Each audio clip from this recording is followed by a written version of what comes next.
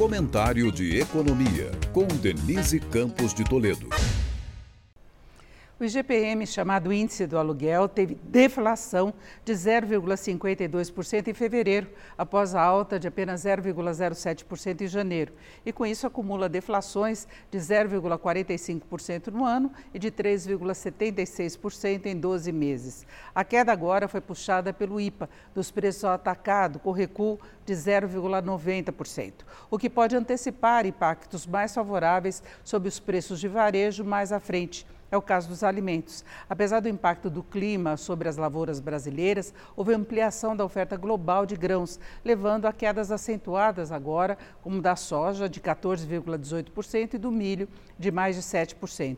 O subgrupo de alimentos processados recuou 0,65% e bens finais 0,25%. Matérias-primas brutas apresentou variação de menos 2,67%. Foi onde teve influência as quedas da soja e do milho que eu citei, além do minério de ferro, com menos 1,22%.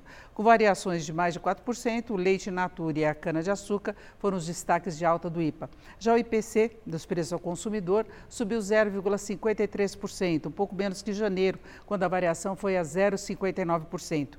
Mesmo com o maior impacto sazonal dos reajustes de mensalidades escolares tendo sido registrado no mês passado, Educação, leitura e recreação, cuja variação passou de 2,11% para 0,11%, ainda foi dos grupos de maior peso no IPC agora em fevereiro.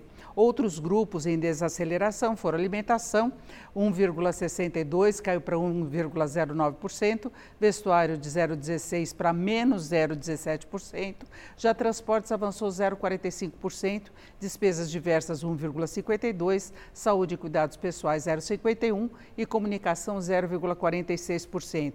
Eu falo desses percentuais todos para se perceber a composição dos custos no varejo para os consumidores. E entre os produtos e serviços que mais subiram, o destaque fica para a gasolina, serviços bancários, artigos de higiene, aquele combo, telefonia, internet e TV por assinatura e o aluguel residencial. No geral, o índice até que veio bem e com a boa notícia da deflação para quem é devedor nos contratos que usa o IGPM como indexador. Já os credores não gostam muito dessas variações negativas, como é o caso dos proprietários de imóveis alugados. Denise Campos de Toledo para o podcast do Jornal da Gazeta.